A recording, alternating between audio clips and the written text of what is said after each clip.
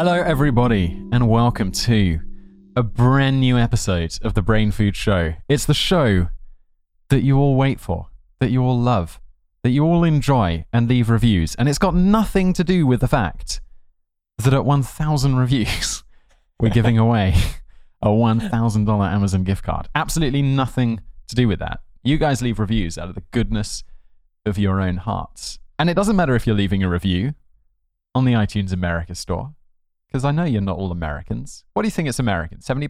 60%? Yeah, probably. Do we know? It's about that. It's about that on YouTube, so I figure it's got to be about the same. Yeah. Leave a review wherever you go. Listen to your podcasts. We'd appreciate it. And we'll pull the reviews from all the big ones, and we'll give away that gift card. What fun! And don't think that if you're in Britain and you're like, oh, well, I'm going to get a £1,000 Amazon gift card. You're not. You're going to get like $970 or whatever the equivalent is these days. How are you? Sorry. Welcome. Nice to have you with me, David. It's not just my show. Doing well. And yourself? Corona free. Nice. So, are we starting with a quick fact or what? Because I know what people are most excited about. The Skillshare that's going to come in about 10 minutes. Yeah, it's not exactly like quick, but it is interesting because there's Easter, coming up-ish. I don't know when, but at some point. I can't wait. It's my favorite holiday. Yeah. No, it's not. That was a lie. Yeah. So Easter tie-in. So where the difference? So this is again for people who I don't know. It's going to be in the title, so never mind. Difference between part 2. So this one, the difference between like the BCE and BC and all that, and more we like get a lot of shit for that, by the way. Yeah. Because you use BCE. It doesn't matter. A social justice warrior. Yeah, it doesn't matter which one you use. You're going to get a lot. And so sometimes, I don't know if you've noticed, sometimes I'll use both. Like I'll just mix it up randomly. Like one time I'll in the same piece, and just to see what people, because then you get both sides complaining. But yeah, who cares? So, it doesn't matter.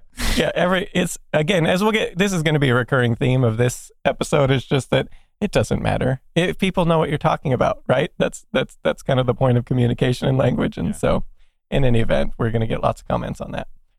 So, BCE versus BC, of course. BCE before Common Era and BC before Christ. So I think everybody kind of knows that, but we're going to get into more. How did these two things come about in the first place? And so that's where we're going to start. And then later we're going to go into the difference between like a lot of British and American things, like particularly language, because it's kind of a language themed episode, but probably I'm sure we'll get in tangents of like other differences as well along the way. So BCE before Common Era, BC before Christ, obviously. So they mean the same thing, just previous to the year 1 CE, Common Era, or AD 1. And this one, Anno Domini is how I would say that. How would you say that? Yeah, same. Yeah, or Anno maybe. Domini. I'm going to look it up. I've got my iPad in front of us. Oh, I have looked it up. I spent like an hour looking this up. Just start, because there's so many different things. And so then I got the rabbit hole of I found this professor of Latin, and he was giving like Latin tutorials I was watching. Oh. There's 2 options, apparently. Yeah, so this professor of Latin I'm watching, and he kind of like, I would almost say it was more like Domini, but he didn't quite get into because the I doesn't have the accent over it, so it'd be like Domini, but at the same time, or Domini, but I'm going to go with Domini because that's how I say it, and that's how a lot of people say it, and so, in any way. Latin's a dead language. It's as dead can be. It killed off all the Romans, and now it's killing me. Yeah, and so, what I remember from Latin class at school. Yeah, I actually took like almost a year of Latin in college, and I don't really remember. I took it like back in the day. Yeah, no, I took a ton of classes. I spent 10 years at college. I know that's a long time. Yeah, it's why you've got 3 doctorates. Yeah, no. It's why they almost kicked me out of, like, they almost just said, you're going to graduate with general studies unless you pick something, because I had like 250 credits or something at that point. So then I picked something, and then I got a master's just to stick around longer. So, yeah. You're in fact still there. Yeah. I was still in the same town, but no, but then I jumped right into this job of learning things. So anyways, 81. Like the Van Wilder of making money learning stuff, which is fun.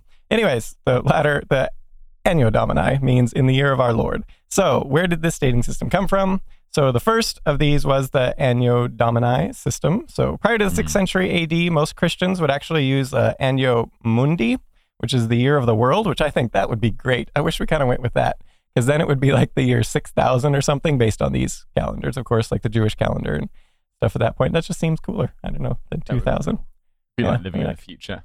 Yeah, right. That's what it would seem like. But I'd be disappointed though. We still probably wouldn't have hoverboards. No, it would be just the same, but sound cooler. Oh yeah, of course it would. Yeah, it would sound like society's like, I don't know, older than, I mean, it's the same either way, but it sounds cooler. Anyways, so either that or they relied on the Roman dating system, which either sort of marked it by Romulus and Remus, supposedly when they founded Rome, 753 BC, or relying on the dating system at this point in the 6th century, AD, was the Roman Emperor Diocletian, which so he based his on the accession of himself to power. And so that's what that one, and this was a super common one at the time. But most Christians were not super fond of Diocletian because he, killed them and like brutally persecuted them through most of his reign. Yeah. So probably they weren't, you wouldn't love him. Yeah, you wouldn't love like doing dates by him. And so, in the first place, like, why did he start persecuting them? Supposedly, Apollo of Didyma. Yeah, fun fact, Apollo of Didyma, he supposedly received, like, from the oracle there, that basically he needed to get rid of the Christians because the gods were super angry with them, the Roman gods. And so he first just started trying to, like, ban Christianity. And so you couldn't, if you're a Christian, you couldn't be a part of the military. You couldn't be in the ruling body or anything like that. And so then he thought that would be cool. And that didn't work out. So then it sort of escalated from there where he started, What sort of punishment is that? Oh, no, I can't be in the military. Yeah, exactly. I guess I won't have to go and die. Yeah, and so then he just sort of tried to get, just worship the Roman gods too. And then we're all good. And then they'll be happy. But Christians were kind of refusing, as you might expect. And so then he started taking their property, destroying their homes, burning their texts and all that. And then when that didn't work, he started arresting and having them tortured, and particularly with their leaders and stuff. And that didn't work. And then then that didn't work, they started just, having them killed like in mass and like tossing them in the arenas to be, eaten by animals for the amusement of the masses and all that sort of business. At some point I'd be like, yeah, sure, Jupiter sounds great. Yeah. Or like whoever they, oh, sure, I'll worship whoever you tell me to. Yeah, he doesn't need to know, but yeah. People don't like to be told what to do, I think, in mass. So dude, either way. When they're like, we'll throw you to the lions, or do what I say. Yeah, and I'm like, pieces. Okay, yeah, that's cool. Zeus, look, I mean, pretty awesome. When someone takes my stuff, that's when, if they ask me to aggressively, I'd be like, okay. And that's when I'd cower out of it. I don't know this. You talk to me sternly. Yeah. So by AD 311, though, by imperial decree, the Great Persecution ended, and a few years later, Constantine the Great, in a great shift, he became a Christian, and so when he was reigning, then Christian became the dominant religion in the Roman Empire. So that's like a short span from like throwing him to the animals, and then now it's like we're all Christian. Do we know why he changed? I don't know. I didn't read into that. I assume he realized there was one true Lord. Yeah, and it wasn't Jupiter. Yeah. So this brings us. So what does this have to do with Easter? So the first Council of Nicaea. I think it's Nicaea, but I'm not sure. Nicaea, yes, I believe that's great. That sounds right. So that was AD 325. Pronunciation God. Yeah, how did you know that one? Did you just like... I'm sure it's one of those ones that I don't know. On my biographics channel, we've covered like literally every Roman because everyone loves Romans, apparently. Yeah. So carry on. I'm just going to look it up, and then the weird robot man from the computer will shout it at us. All right. So they determined or sort of figured out when Easter should occur. And so basically on the Sunday following the first full moon after the spring equinox, just to make it as complicated as possible. So they needed to, of course, forecast when these would be each year because it's going to be a little different every year. So they would create these Easter tables. So in AD 525, there was a monk by the name of Dionysius Exiguus of Scythia Minor who was working on his tables to determine when the Easter fell. And he decided, of course, because Christians hated Diocletian, he decided we're gonna get rid of the references to Diocletian. And in this case, he set his table's first year that he had come up with. And again, this is projecting in the future, not like that specific year, as Anno Domini 532. And in it, he explicitly states this was referring to the year directly following the last year of the old Diocletian-based table, Anno Diocletiani 247. So if you do the math on this, that ends up being that he figured...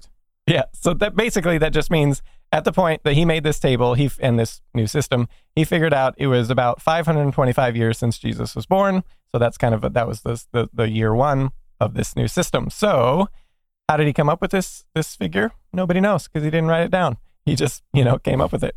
But more modern biblical scholars and whatnot think he wasn't that far off. Like it's general 6 to 4 BC or so was when most scholars today would say, biblical scholars would say that Christ was born. So whatever the case, he came up with this year and the Anno Domini system, sometimes called the Dionysian era after him, or the Christian era. And it didn't catch on with the masses at first. The clergy in Italy did pick it up pretty good and use it. They were using his Easter tables and whatnot. And so it did kind of slowly spread from there. But most notably where it really kind of took off a little bit was in the 8th century with the English monk Bede, which people probably better know as the Venerable Bede. So he used this dating system in his ecclesiastical... Did we just add Venerable to his name like later? I assume so. Wow. It's cool. I want to be known like in 100 years as the Venerable Simon. Yeah. So he and his... but I can dream. You never know. You're in a lot of channels. You'll be like, That's true. Just keep it up. As great as that English monk in the 8th century. Keep expanding. Ecclesiastical History of the English People, written around AD 731, he used it. And this kind of popularized that. And he also popularizes in this one the concept of BC, but he didn't actually use like BC in his thing. He just he basically, if you've ever noticed, there's no 0. It's AD 1 and then BC 1. There's no 0 year here. And he was the one who first kind of did this. So they ignored any potential 0 year. And I assume that's probably, I didn't look it up, but I would guess. I know the 0, of course, in some places it was around at this point, but I don't think in like Western Europe the 0 was popular yet. I think it was like the Muslims introduced it to Spain. Oh, wait, the whole concept of having a 0 altogether. Yeah, like they had a concept of nothing, but not the number 0. And so like in math and stuff. And so I don't know do you know when the Muslims like invaded Spain and then was that around? Yeah, absolutely. It was no, I do. Okay. I know that's when the 0 started to, gain steam in Western Europe. So whenever that happened. So maybe I assume that's probably why they didn't have a 0 here. Like that would just make sense. It's got to be a good invention, right? Some guy's like, guess what, guys? I've come up with a symbol for nothing. It's pretty handy. In any event, so this, he mentions in there, so he didn't, as I said, he didn't use the abbreviation BC, but he did have a Latin ante incarnationis domici tempus, which means before the time of the Lord's incarnation. And so he used that as sort of the backdating method. And so this kind of caught on, that, but not the abbreviation caught on initially. And so it wouldn't actually be until the late 17th century that before Christ would become a thing. And it wouldn't actually be until the 19th century that it would be abbreviated. So it's actually kind of recent. Yeah, so there you go. Yeah. In any event, going back to the 8th century and the Anno Domini. This is the longest quick facts I've ever heard, by the way. Yeah, it's not too quick. You weren't kidding. No, I thought it was super interesting. It was used under Emperor Charlemagne, used it in the 8th century, and then in the 11th century, it was adopted. So, you want to know something fun about Emperor how do you say it? Charlemagne? Yeah. You know the correct pronunciation on that is Charlemagne, but everyone thinks it's Charlemagne. And so we did a biographics video, and everyone's like, who's Charlemagne? And I'm like, that's the correct way of saying it. Just because there's a famous radio DJ who calls himself Charlemagne the God doesn't mean that's the correct pronunciation of the historical figure. Yeah. People were not happy about this. I mean, I was like, oh God, have I screwed it up again? Because I did do an entire video pronouncing Leonardo da Vinci. And that was, I was like, no, it's Da Vinci. And I looked it up and I was like, it's definitely not. My bad. Yeah, but another it is one Charlemagne.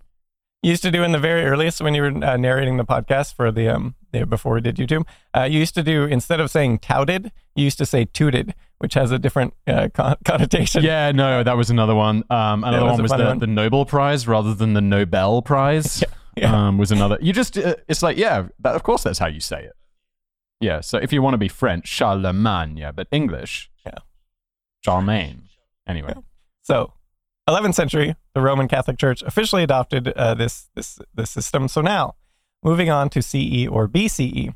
The seeds of this actually started in the 17th century, but not as like CE and BCE. Actually, it was initially the Vulgar era, which vulgar now, of course, has a different definition than it did back then. But back then, it just meant ordinary or common. So it was kind of the CE common era, right? But you would just say, the Latin vulgaris. So just sort of or belonging to the common people was what they were going for there. And the first documented instance of this was in Latin vulgaris Erae. It was used interchangeably with Anno Domini in Latin works, such as the famous scientist Johannes Kepler was one of the first, 1615, 1616, and 1617. He used this in various works of his. And then from there, just the English translation of Kepler's work, 1615 work in 1635 used it, again, using the vulgar. And later, of course, vulgar came to mean like coarse or unrefined, that sort of thing. And so that started fading away. And around the 20th century, when that definition really became popular, then everyone stopped saying the vulgar era and just went with the common era instead. And that one was the first documented instance was, I believe, or was it in the History of the Works of the Learned, 1708. And then also David Gregory's The Elements of Astronomy in 1715. Mm-hmm. And then moving on from there, we also have another CE. There was the Erae Christianae, and then that just translates to the Christian era, was also another CE. It was around the 17th century used.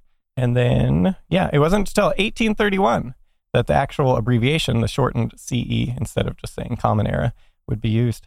And then that actually picked up in popularity, as you might expect, for religious reasons. The Jewish people did not particularly care for the whole Christian era or type thing, so they kind of went with the before Common Era thing. And so the first documented instance of that I could find was in the 1856 Rabbi Morris Jacob Raphael's Post-Biblical History of the Jews. However, there's lots of sources that point to it a little earlier in 1831, but nobody mentions in what. Everyone just says the first instance was in 1831, but no one says in what, when I looked it up and I couldn't find it. So I'm going with the 1856 Rabbi Morris Jacob Raphael's Post-Biblical History of the Jews. Okay. So next time people will be like, oh, you're so modern, you just want to do it this politically correct way. I'll be like, no, we're just doing it the Jewish way. Yeah, basically. Yeah, and that's quite old, yeah, either way. Definitely. Yeah, I still just like to mix it. I use both in the same article, and then just everyone gets upset with me. Or you, I guess, when you read it. Guess what? The good news is, I don't care. Yeah. Shall we, is that the end of the quick facts? I say that very loosely.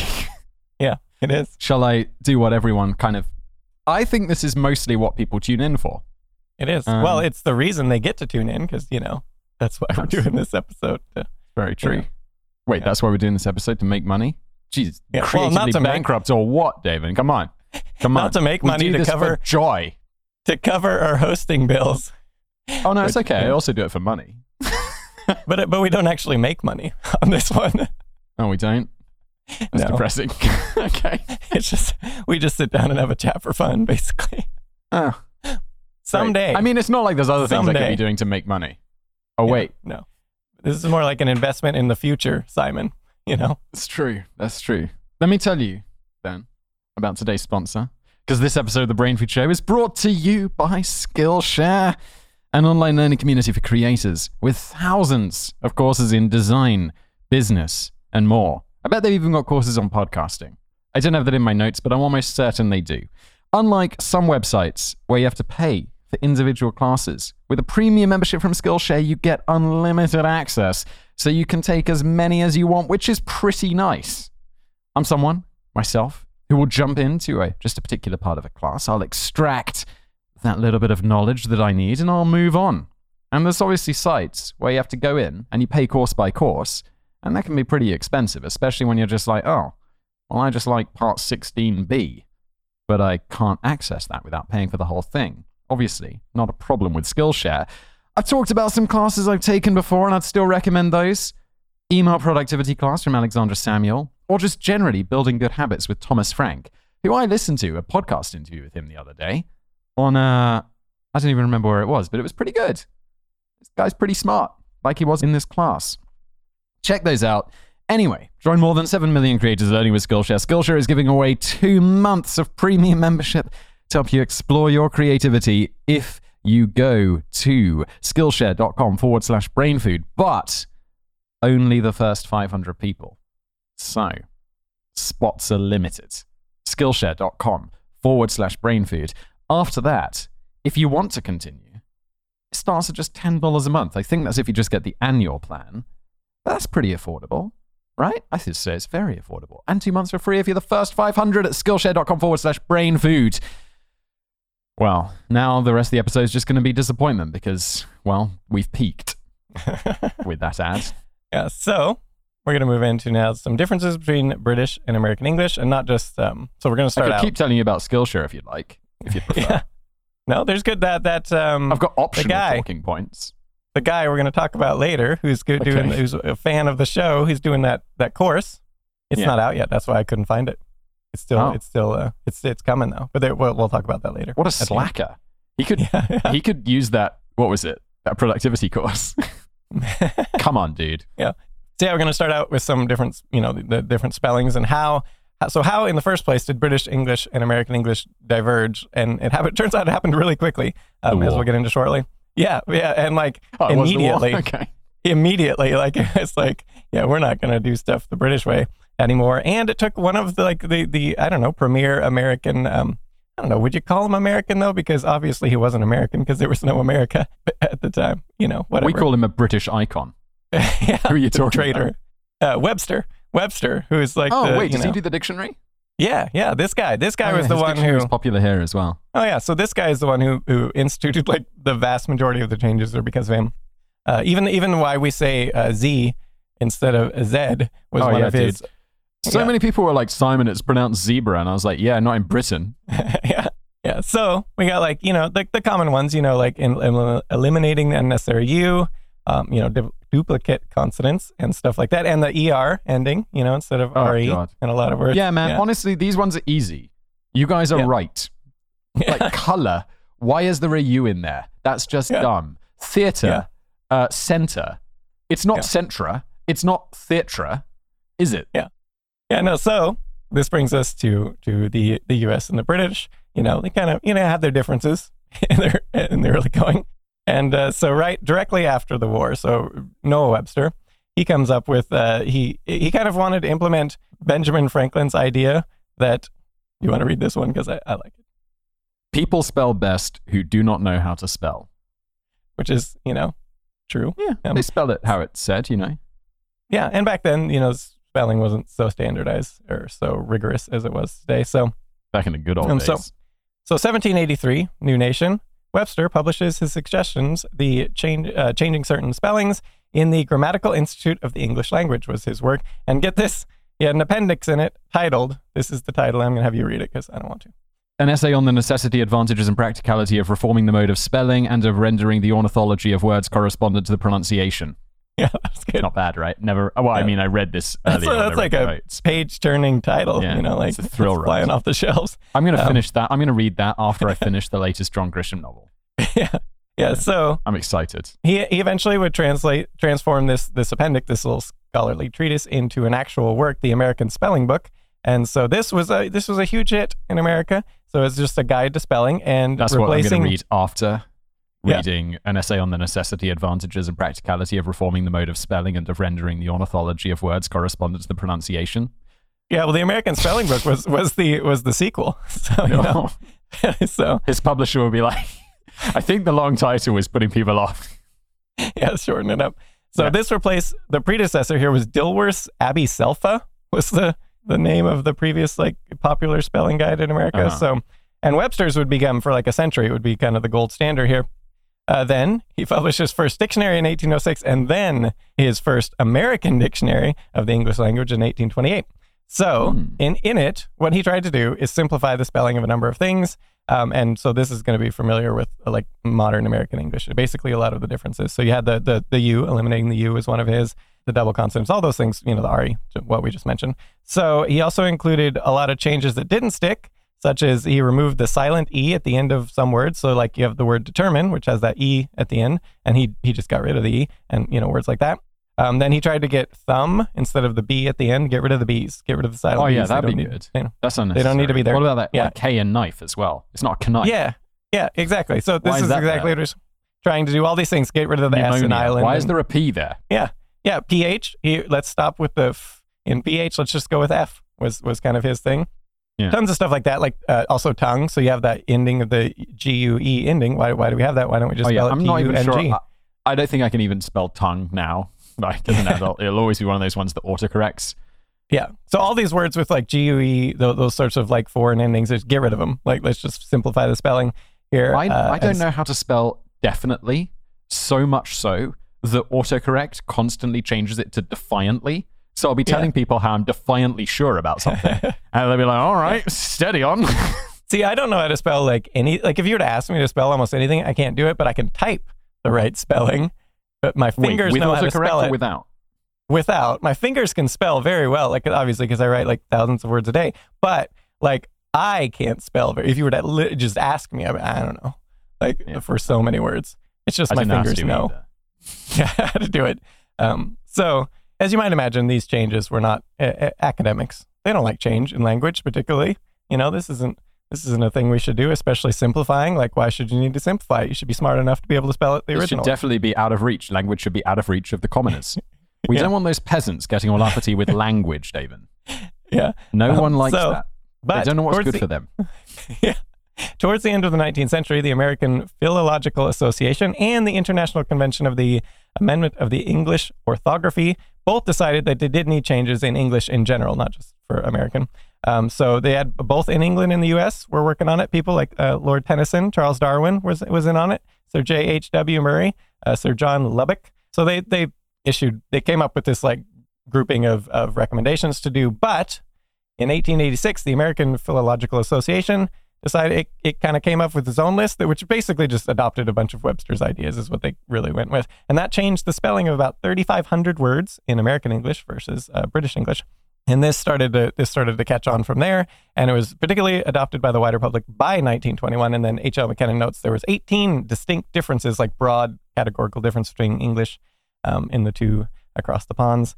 So again, beyond the ones we already have talked about. So also we had the, like we said, the catalog, GUE at the end versus catalog with log. And you would spell it still with the catalog with the GUE? Yeah, wait, how do you spell it? I suppose with the catalog, with the log, Just LOG. like that, without the UE in the end? I'm the worst person to ask this because I worked with so many British authors that like I'm not always sure what's the American way versus the British way sometimes. The other one, some of these just fall out of use though. Like catalog, that looks wrong, but then other ones like program, we generally spell it because it's so computerized now. Like the computer stuff, we don't spell it the British way anymore. I also think a little bit so even on the British side, like reading so many articles from American writers, I feel like everyone on both sides is kind of like mingled to like, that's which one is it? Like we kind of a little more interchangeably than it used to be. So that actually gets to some of the lists later. So it was actually an American, Emily Upton, one of the authors or former authors of Today. I found out she came up with the list. She lives in Australia. And so some of them, like you noted, that's an Australian thing that she came up with on the list of the difference. And so that she came up with a lot of the lists. And so, we'll get to that in a little bit. But getting rid of the diphthong. So it used to be like they used to have that AE connected, which that's not really a thing anywhere anymore, right? Yeah, no, I don't think so. Yeah, so that was not that long ago, super common in British English. So just replacing that with simple vowels, which of course British English has made that switch as well. It looks cool, though, the A and the E joined together. Yeah, and getting rid of so you have like plow, PLOUGH, and making it simplified plow. Basically, all these recommendations, just making it simpler. Wait, we would say plow though, PLOUGH. Yeah, but in the US, you'd say plow. Sorry, this is... I was confused. I thought this was the English differences as well. No. Yeah, so it just kind of the simplified. Bunch of things like that. See what are some other ones. We talked about backhoes before, right? How I had no idea what a backhoe was. Yeah. It was a tractor or something like that. Yeah, a specific type of tractor, but basically it's a tractor with a... I was reading a book and they were like digging a hole with a backhoe and I'm like, what is a backhoe? Oh, and so also switching the C's and the Z's with, S's, that sort of change. Okay. Yeah, and so all this basically, I included here a quote from President Andrew Jackson. I just liked this quote a lot, so I'm going to read that one. It's a damn poor mind that can only think of one way to spell a word. I feel like that's, a YouTube comment or something I would say to someone who's like, oh yeah, you pronounced it wrong. I'd be like, there's many ways to pronounce it. Yeah, basically. You feeble-minded fool. Yeah. And some ways when only Simon pronounces it. Well, look, we're the one making all the videos. So, we're just beginning to control the narrative. It's true. Someone might pick it up and because people do. People sometimes write and they're like, hey, I use your videos to help learn English. So excellent. You're helping them out. So maybe one day you'll win a Nobel Prize. Yeah. We do have that experiment coming up with the Ig Nobel Prize. Everyone knows that's like my secret goal is to win an Ig Nobel Dude, Prize. it's like the least secret goal ever. Yeah, that would be You brought so it up like funny. 6 times. I have an experiment coming up, which is going to be another 6 months or so. No one's answered this question.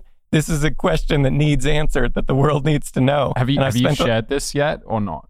No, I'm not You going keep to. I'm not using going. I don't it. want someone to steal the idea. Yeah, because this one, yeah, it is. I feel like the world needs to know it, and it's going to take some time because it can't be done quickly. But it's going to be good. It's going to be good. I'm already excited. It's my gateway to the. I got to get it like officially published, though. I think to be eligible. Unlike the tapping the can, the shaking can one. I should have done that one because then that one was kind of like in the ballpark of what they look for as well. But either way, It's not too late. You can still do it. yeah, I repeat can still. the I study. still have all the notes and everything. Yeah. Either way, that was a good video. It's one of my favorites.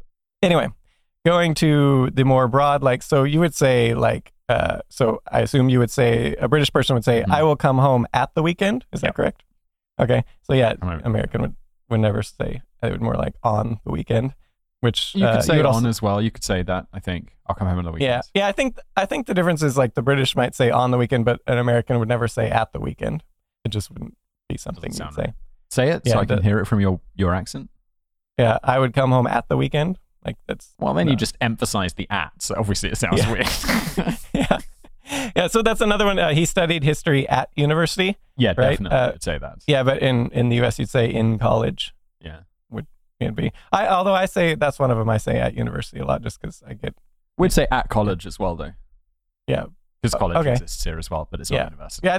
Most Americans wouldn't say at college or at university. They would just say in college, or in the university or something like that. Yeah, no, that would sound weird to me. So we also have the got. So would you really say you got a sister? Yeah, definitely. Oh, interesting. When you've got it here, American English, do you have a sister? It Yeah, sounds that would almost like if I was in more polite conversation. Hmm. So I'd Yeah. say, have you got a sister? Do you have a sister? It sounds like I'm being more polite. I guess some think. people might say, have you got a sister? But it would be where you would definitely say, do you have a sister? I think would be more here. Either way, have you got time to write this down? Have you? Yeah, I think when you use "got" like that in America, it almost sounds more like what a kid would say, like a kid, you know. Yeah, like, have you got time to write this down? Do you have time to write this down? I feel like I'd say, do you have time to write this down if I was talking to my boss? okay, Almost. yeah, Right? I don't know. Now I'm Yeah. not sure. that's exactly on all these. I'm like the worst because I'm like, yeah, it all sounds okay. But let's see. So we got she burnt the toast versus she burned. Yeah, definitely toast? burns. You don't burn Okay. anything. Burns weird. No, we would definitely go with burned. That's what Carl often would write amongst, and we would just say among. Oh yeah, amongst Yeah, the flowers. Among the flowers. Yeah, amongst sounds a little more uppity to the American. La di da. Yeah. Look at you with your fancy amongst. Yeah. So then the gardens, you would say the garden smelt of roses Garden versus smelled of roses. we would say the garden smelled. And you, But it sounds when you almost would the say- same. The garden smelled of roses because we kind Yeah. of swallow the end of the word. yeah.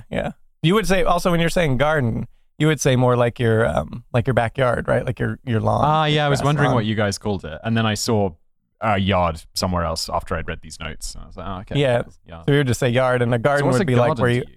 You might have like roses, but it would be like a rose like a flower garden where that's like predominantly all that's there. Or a garden would, if you just said garden in general and didn't any qualifier, most people would think you meant like a vegetable garden or like, where you're growing food of some sort.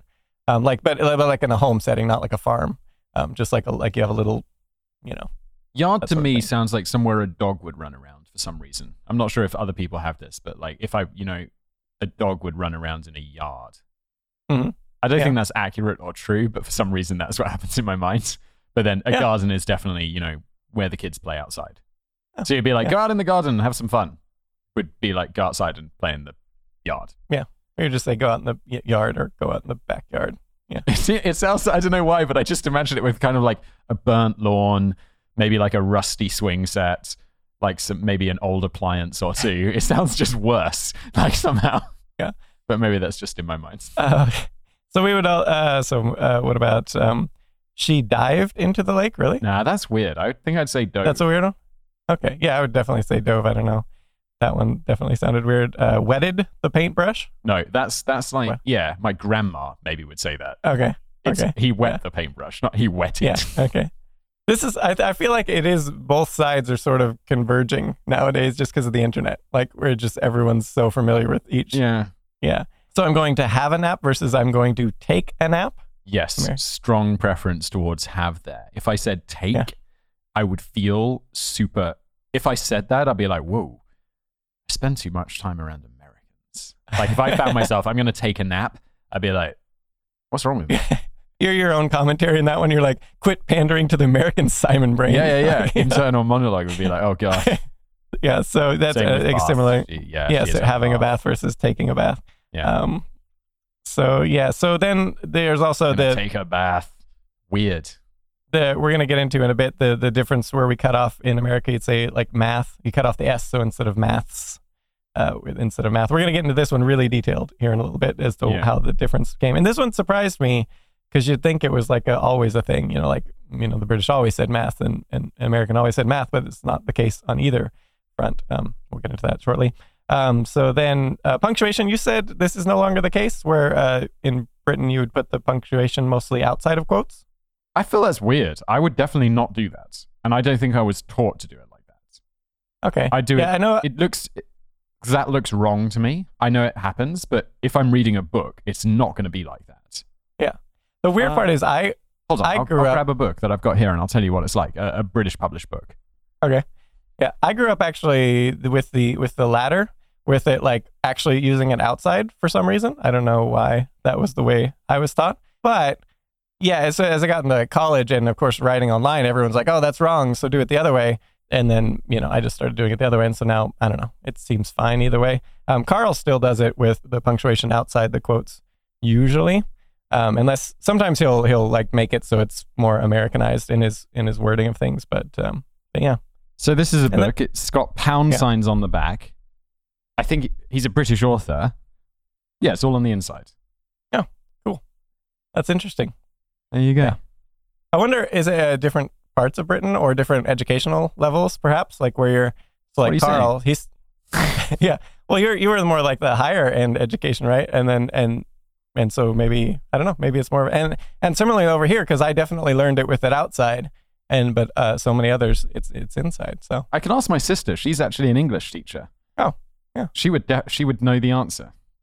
I mean, I can't now because she's not here, obviously. Yeah. But just at some future points I could. Yeah. So we're going to move on now to the different words. So this one, the most surprising one here was pants. You refer to as underwear. Yeah. And I can. We could say underwear as well, but pants are like. But that would more like be tighty whities, I think. Okay. Like, because I'd say boxers would be. Okay. Like I wear boxer shorts. I don't wear pants because I'm not 8. Okay. Yeah, that one I'd heard like most all of these except for that one. It was like, really? That one has never come up. Although we don't really. It's not like we're talking about underwear a lot in articles. So, yeah. Then I like the one sneakers. You call trainers sneakers, and I'm like, for sneaking around. Yeah. Yeah. Or I mean, I like tennis shoes would be another. No, we don't name. use tennis shoes either. Okay. I was confused by this. Unless this is maybe just a Simon thing, because I remember going to like Spanish class, and they call them like. They'd say like tennis shoes or whatever the Spanish is for that. Or maybe they just called them tennis shoes in Spain. And I'm like, that's weird.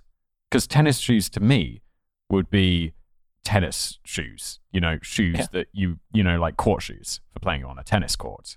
Yeah. But no, sneakers for sneaking.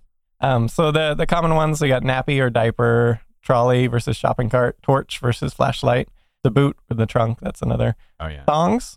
Apparently, this one. This was thongs. Who wrote this? This was I'm saying. This one was the Australian thing. I think. Okay. Instead of flip flops. Yeah, we don't call them thongs. We call them flip flops. Thongs is a type of women's underwear. Yeah.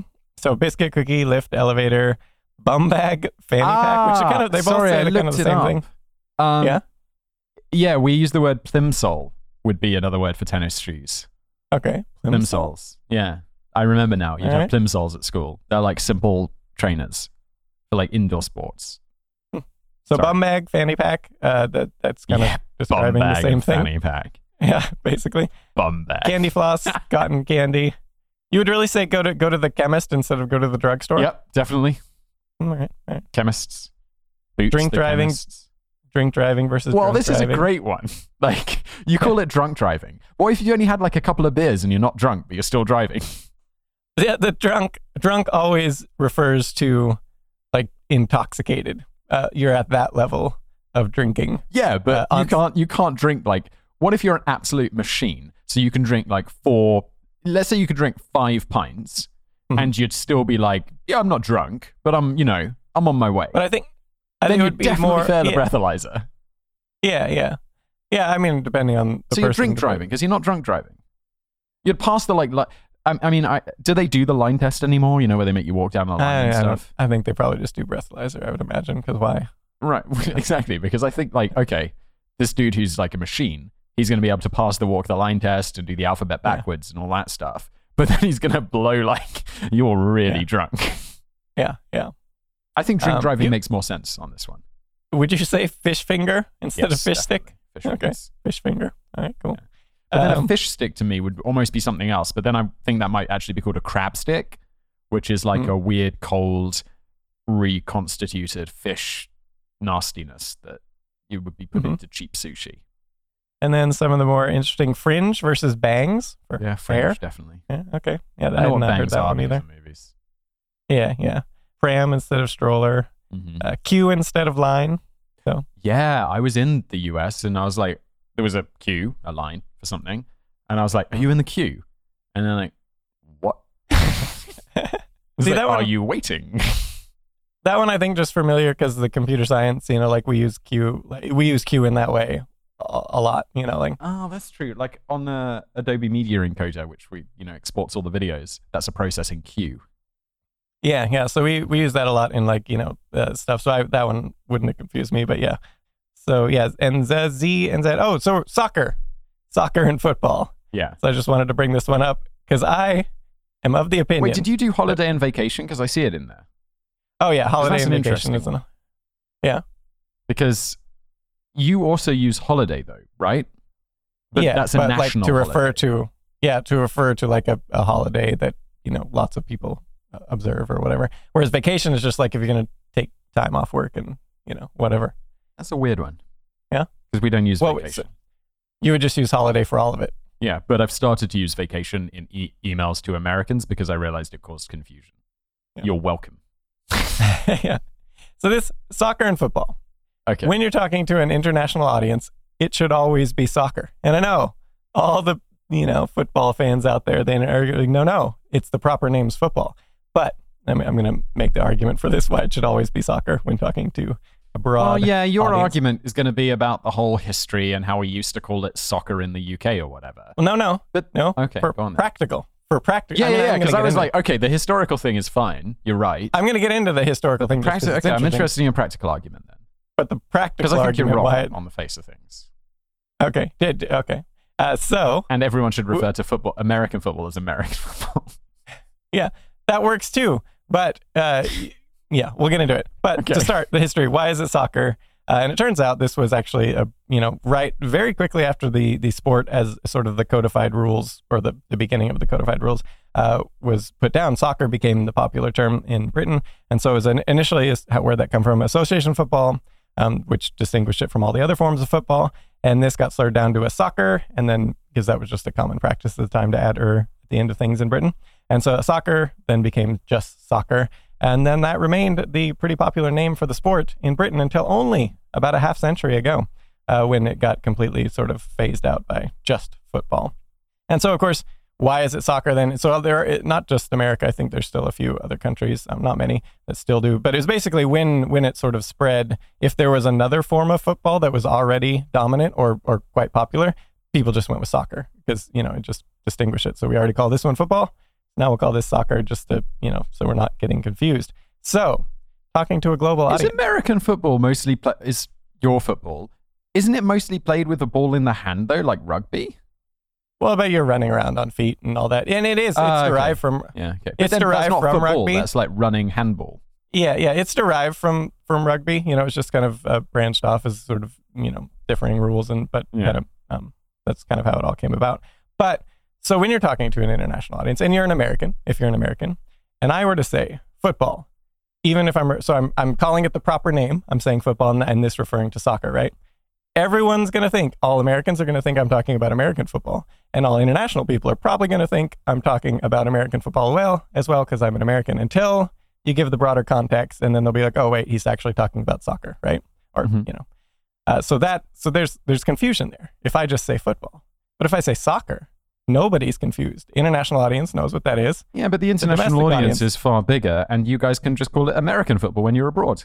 See, but that's not what I'm trying to say, though, is it's not about which is right. It's which is less confusing without context. Nobody gets confused by soccer. I'm never confused.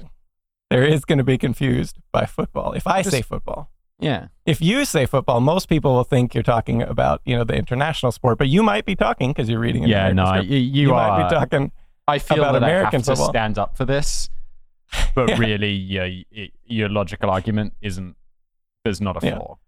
Yeah, I'm not talking about what's right or wrong. I'm just talking about which is less confusing. Like, once you give broader context, then it's not confusing. But just to say, if I just said a sentence, it's just not confusing. Soccer, there's one and only sport called soccer. There's many sports called football.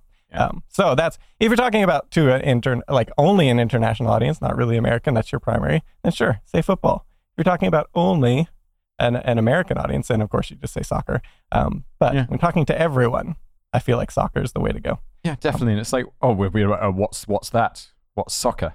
The only people who would say that are being purposeful knobs. Really, if we're, So, also, it's not something that ever really comes up for me, because I have absolutely zero interest in talking about sports. I picked that up. That's what I remember. Scott, my brother Scott, was talking to you once, and he tried, because he's like a huge soccer or football fan. Yeah. And so he's like, he just kind of assumed, like, you're European, you must love soccer. And then you were just like, sports, yeah. You're just like, yeah, I don't know anything about that. He was so disappointed. I know.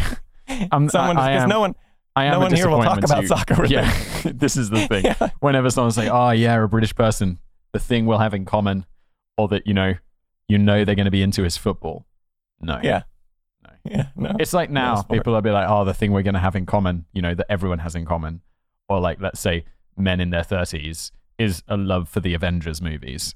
So all of those Thanos jokes and all of this stuff, it'll be like, no, I don't have that. Someone the other day, I made a video and I was talking about sand and how it's incredibly annoying and how it gets everywhere. And then people were like, it's remarkable that you've never seen Star Wars, because you essentially quote Star Wars, despite the fact I had no idea. But apparently, like, Luke one of the most Skywalker is onto something.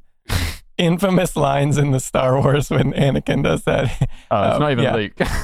Yeah, no, it's in the prequels, where it is this is the most cringeworthy scenes you've seen in any movie, and how the actors, there's actually some really good actors, didn't just be like, no, like Natalie Portman, no, I'm not going to say that. That's stupid. Wait, why was it so stupid? He was talking about sand. It's really annoying. No, so correct. That's the sand part. It's the whole scene. You really just got to go watch this whole scene. It's the most cringe. Like, you literally are like cringing. It was like, ooh, that is the worst dialogue. Hold on, I want to add this to my YouTube queue. What's it called?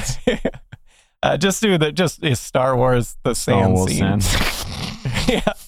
It's the whole scene. Just the dialogue between the two characters.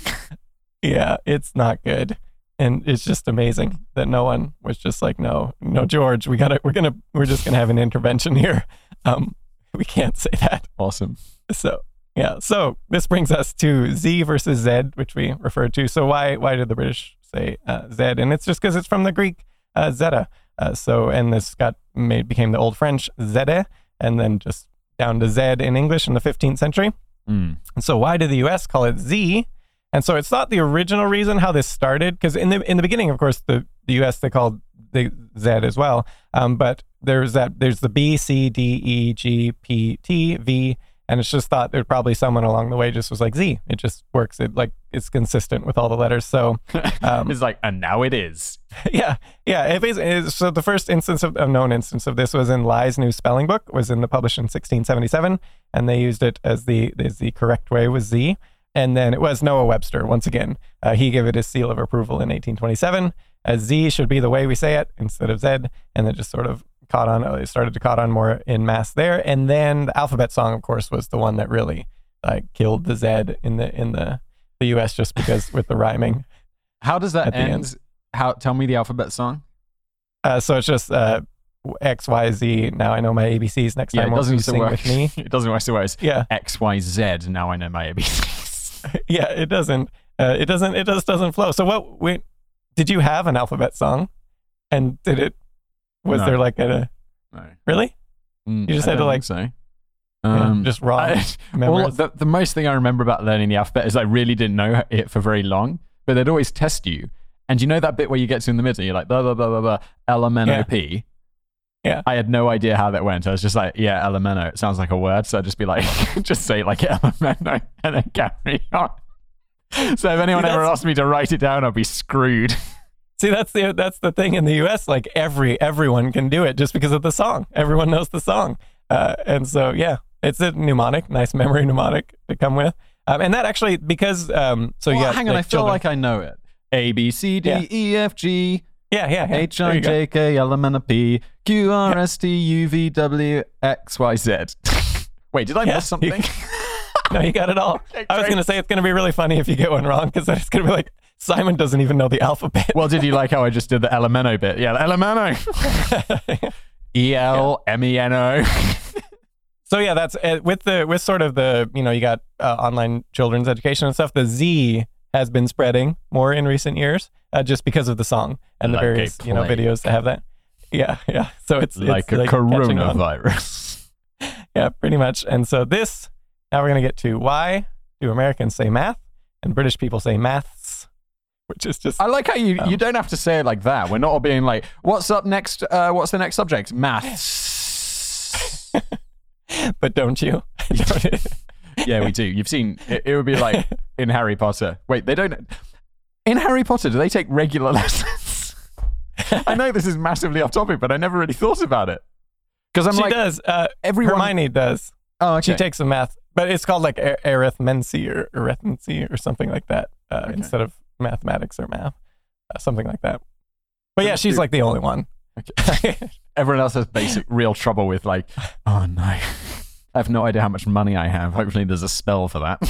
Well, that's the interesting thing, because if you really look at it objectively, the muggles are so much more advanced. Like the wizards are stuck from like a century ago or so in like every way. And the muggles are just like have these like awesome, like the internet and stuff like this. It's just like, It's just like, we've got flying cars. We have planes. They are substantially faster and more comfortable. Yeah. So math versus maths. So you'll often read the math lovers of the world will win this. So math was first, right? But this actually isn't correct. Maths was first, but we'll get into why that doesn't actually matter in a little bit. We'll get into why this doesn't matter, dude. It doesn't. Yeah. It doesn't matter. But why it doesn't matter in the argument that one is correct or the other. Yeah, so it wasn't until the last half century or so when the UK British English started saying maths instead of math. It turns out before that, on both sides of the pond, or I should say, before that they would use both, and then on both sides of the pond at one point, math and maths was used, but that still doesn't matter, as you'll see. So math, of course, is just an abbreviation of mathematics, and this is the earliest instances where just that math period, or maths period, or sometimes maths with an apostrophe S, so the apostrophe taking place of all the letters in between. Yeah. And so these were all of them. So we got like, 1847, when W.G. Hammond wrote in his diary, this was one of the early, it rained so that we had a math period lesson indoors. So he's just abbreviating. And then, so we have, a lot of people say the first maths wasn't until 1911. An English soldier and poet, Wilfred Edward Salter Owen, wrote, "The answer to maths," with a period, "quests," as in question, but he abbreviated that as well, "were given us all this morning." So this is supposedly the first instance of that, but it turns out it actually goes back much further than that. Yes, here we are, 1818. So a letter from the Secretary of the War written by War Secretary John C. Calhoun. And so he writes, I don't know, what name do you suppose that is? CHS? Maybe period. Chester? Yeah, sure. Davies is listed as a ASS period, so assistant. Prof. Yeah, professor of maths with a period. So he's, again, just abbreviating it. The next one was 1836, was when Edward C. Ward was a prof of maths. And this one, he used the apostrophe S to do that. And then we also had, I just like to point these out because it's just like the only thing anyone would ever remember of this. There's one T.C. Rice and P.H. Wortham in the merit roll of the cadets of the Virginia Military Institute, published sometime around 1854. All it says, and this is all anyone will ever remember of these two individuals, deficient in maths, with the apostrophe S. Yeah, poor guys. All anyone will ever remember. And then Yeah. we'll forget this. And then the world will be destroyed. And everyone will forget everyone. Yeah, eventually. Yay! Come to it. Yeah, like the heat death of the universe or something. Unless coronavirus gets Eventually us all everything. first. Yeah. So, yeah, but it should be noted here, one of the reasons this doesn't matter, as to which was first here, is because no one said it maths or math at the time. It was always, if you saw the abbreviation, just like you see the abbreviation for prof, you don't say, I didn't say prof, I say professor, right? I see the abbreviation, but I don't say it that way. And this was the same type of thing with maths. It's not thought anyone spoke it. Not just for this reason, but also because just like speaking abbreviations like that back then really wasn't like a thing until more like it was like a 20th century thing. Like when you have an acronym, you didn't say it like it to become a word. You would always, say it as the full thing, or just, that it was. This is more like a 20th century thing. We've covered that a few times. That must have been There's a a real great quote. hassle. When there's Yeah. especially super long ones. And just everyone's saying it all the time. And they have really long signs outside buildings. Yeah, there was a linguist professor. I didn't include the quote here, but he has a quote on this. Just there was some, like, the first one he ever found was in the late 19th century. There was something to do with the Native Americans or something, where there is evidence that people actually said it very briefly, but it was not something that stuck around. And then it wouldn't be until the 20th century that became more of a thing. I think it'd be cool if we started, like Rev, Prof. Sounds cool. Yeah. I mean, I guess some people, you might say the prof. It's slang though. Yeah, it wouldn't be common. So this brings us to why in some cases do people say maths is correct? And so some people will say, the pro math speakers of the world will say, it's because mathematics is plural, right? It's got the S on the end, so it should be maths, right? But mathematics is not plural. And even the people who say maths don't think it's plural, because you don't say, my favorite subjects are maths, right? You say, my favorite subject is maths, correct? Correct. I would agree. Yeah. And this is because it is, mathematics is, of course, a mass noun, so it's not a counting noun. You don't, it's like, like media, or like, what are some other examples I have written here somewhere that I can't find now? So it doesn't matter. It's a math noun, Okay. not counting. I'm already so confused. Like, wait, which is a noun again? Right? My English this is absolutely horrible. I have to say, it really is. This is the thing.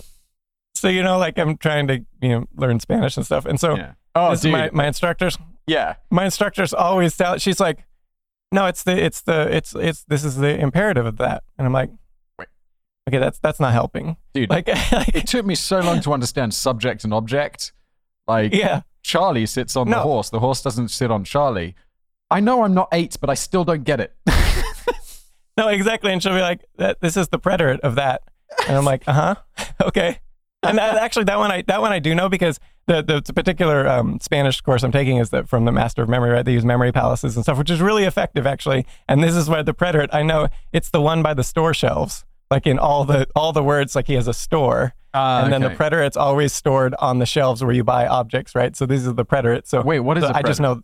I don't know, but I know it's the one by the store shelf. So I know. So I'll always know which conjugation that is, just by which one's on the shelves where you buy things. Like, I got that. But what actually preterite means, I have no idea. I've never even heard of it before. I mean, if I had to guess from how you use it, it's when you do something like you got something, but like a one-time instance. I'd assume it's got something to do with fighting aliens. Like, yeah. I mean, the Predator. Yeah. No. So yes, similar. I see the notes, and all I see is mathematics, maths. Where are we?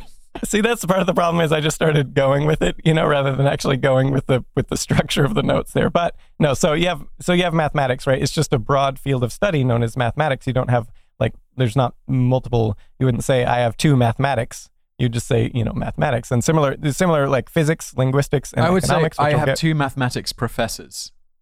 Exactly. But see, that's referring to the professors. You're not talking about the mathematics. Okay. Yeah. And so again, it's not plural. And so you do see abbreviations of other things like economics. So you might abbreviate to, econ, right? But no one abbreviates it econs, right? That's Or true. linguistics, it would be ling with period and not lings. And similar. I do think the physics one, it would be kind of good. You wouldn't in that one because there's the extra S. You wouldn't know if the S was from the end or if you're just saying phys, but just to call it phys, Yeah. physics. pretty good. That one's kind of fun. Yeah.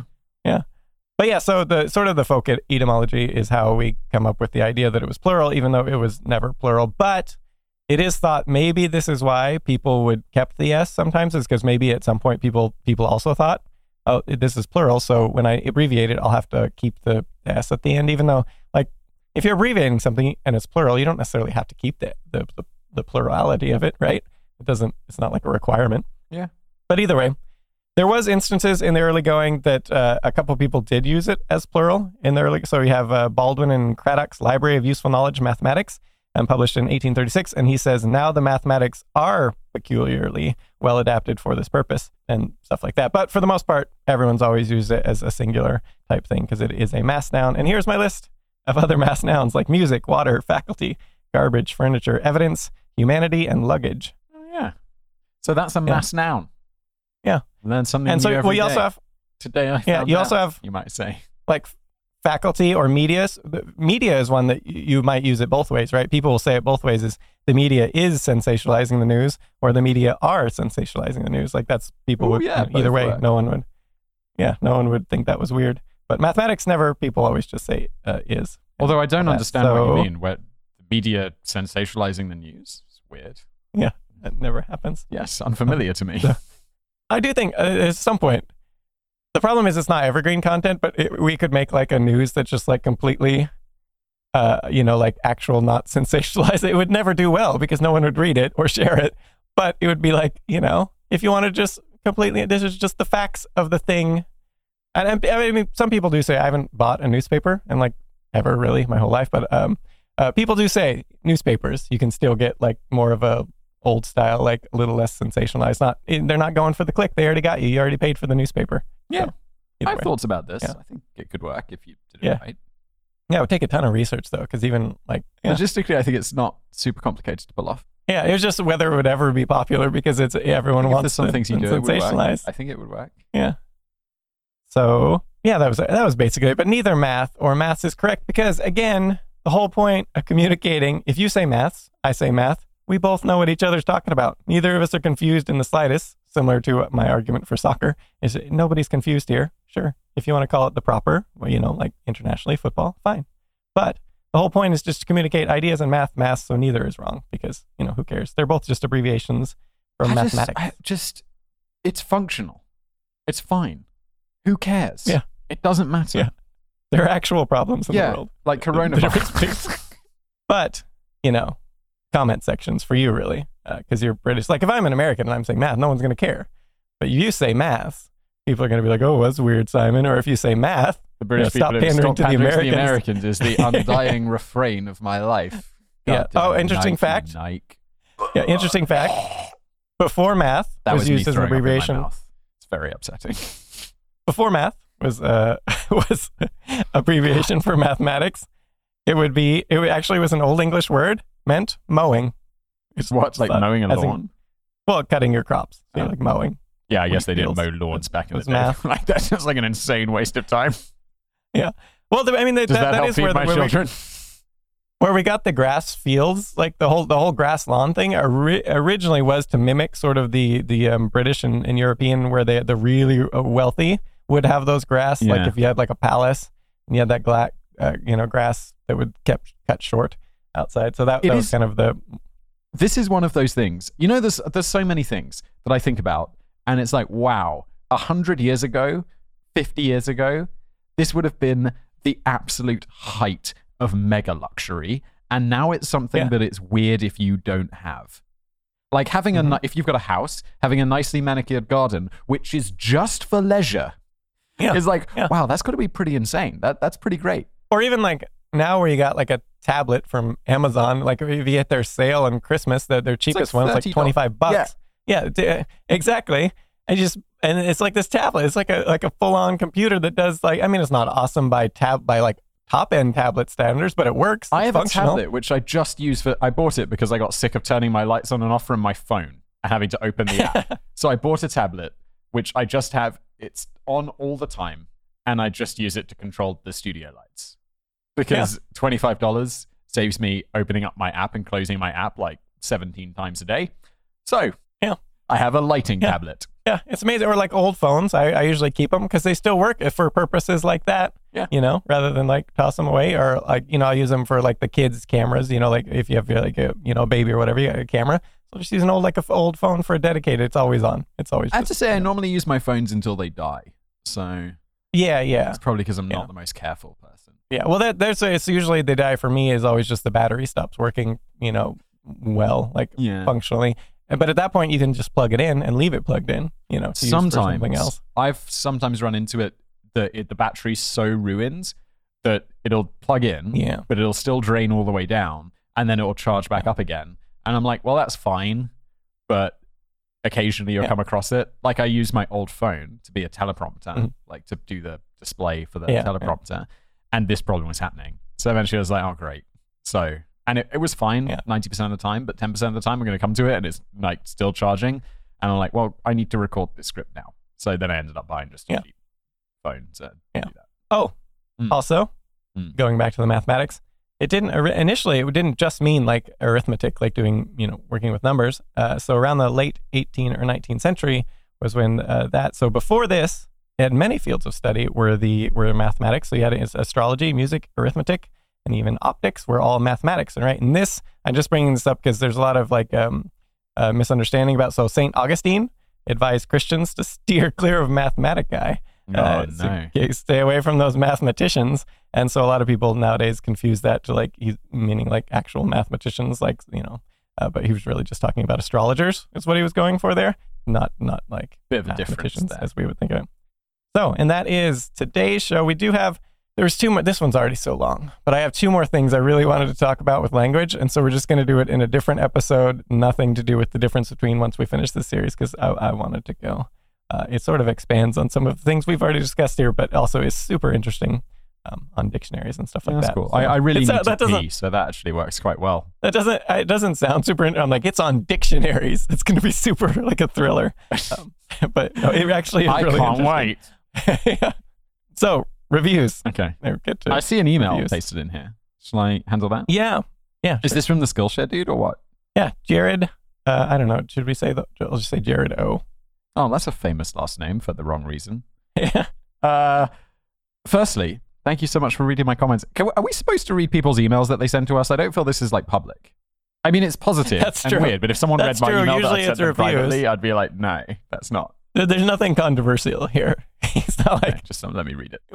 Okay, so he's just saying he's working on putting his first class up on Skillshare. He'll send us the link when it's first up.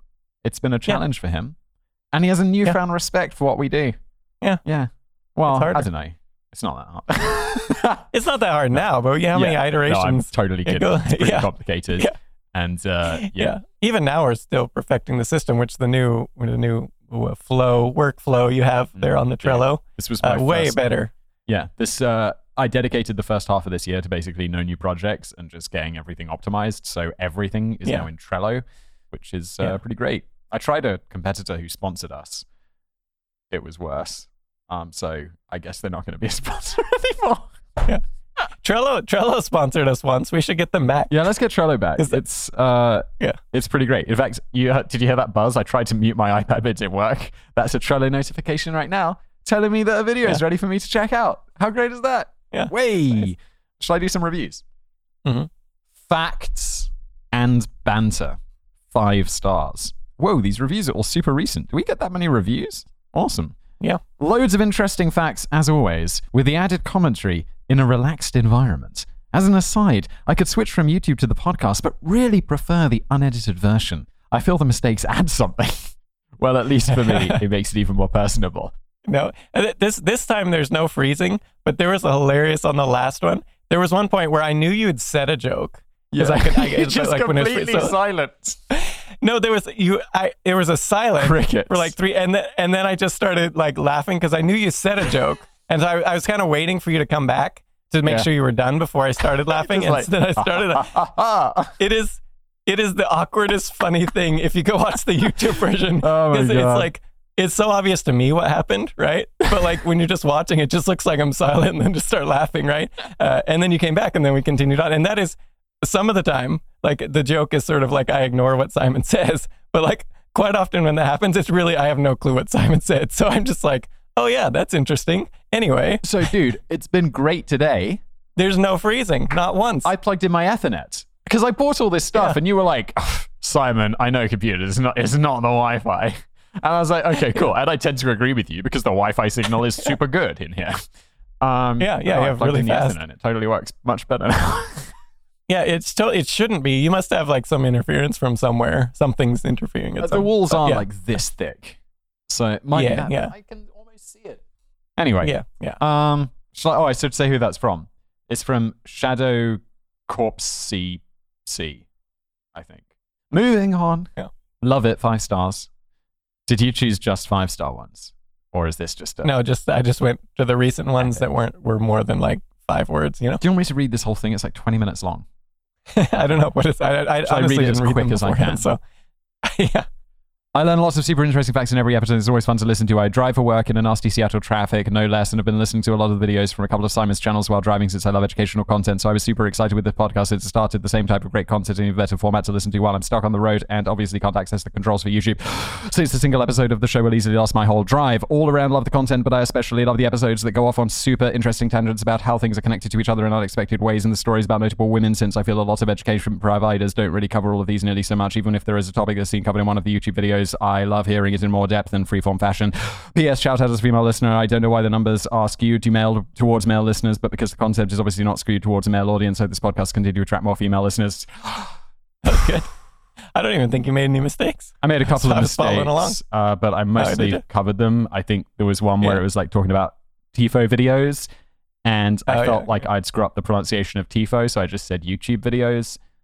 So it wasn't an exact read, but this is actually how I do so many videos. I read them at that speed, and then I slow it down 2 times. Slow them down. Yeah. Pro tip. Was that a good review? I have to say, when reading that, I was just focusing on reading, so I didn't really pay attention. It was a very good review. Lovely. And also outlining the strengths of the podcast of you do get to bring in all these ideas from other things, whereas when you're just doing a video on YouTube, it has to be more about this one topic. Wow, here you can be I didn't even there's remember reading that. Yeah. Great, thank you. Yeah, so there'll be like a tie-in tangent that can, kind of interesting and sort of ties, things that you can expand. But some, the stuff gets cut out of the regular video. I don't know. I think the podcast is better. Cannabis. I enjoy. I enjoy it. I like more. the freeform stuff, man. Yeah, it's like fun. It doesn't really feel like work at all. I mean, my work doesn't feel like work in general, but this particularly doesn't feel like work. Thank you, Cannabis Hobel. Should I do one more? This one's relatively short, so I'm not gonna, speed read it.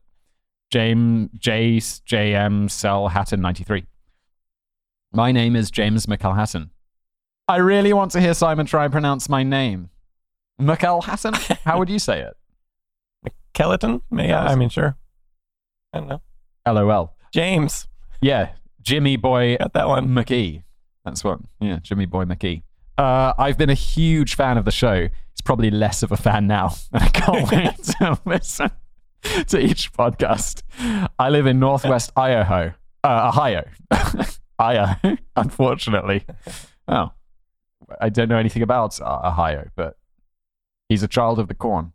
I work at a feed mill that makes various feeds for a variety of animals.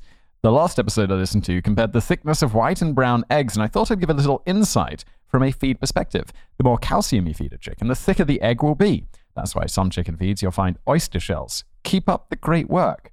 Cheers. I was wondering what happens to oyster shells. Because, you go to a restaurant, you smash 12 of those, and then you've got a giant pile of shells. It's like, where are these going? Yeah. They're making chickens. That's interesting. There we go. That's today I found out. All for today. We got to work on our wrap-up. Leave us a review. Yeah. Thanks. And maybe I won't make fun of you.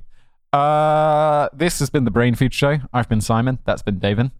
That's an interesting one. Would you always say that? I've been, Because I hear a lot of British No, people saying that. I was sarcastically saying it because that's how I hear radio DJs do it.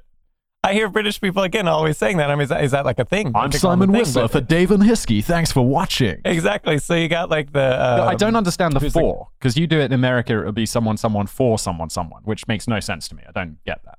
Oh yeah, I've heard that. I would just say, like, I listen to Adam Carolla's podcast, and he's always like, "I'm Adam Carolla for Paul Bryan and Gina Grad," and I'm like, "What does this mean?"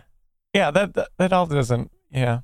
Who's the guy from Red Dwarf that plays the robot, who is now the host of something charged? Fully Charged. Fully Charged. I don't remember. So he always says that I've been, and yeah, we can't remember his name, and that I always thought that was kind of a weird thing. I have been. That doesn't make any sense. Robert Llewellyn. Yeah. There we go.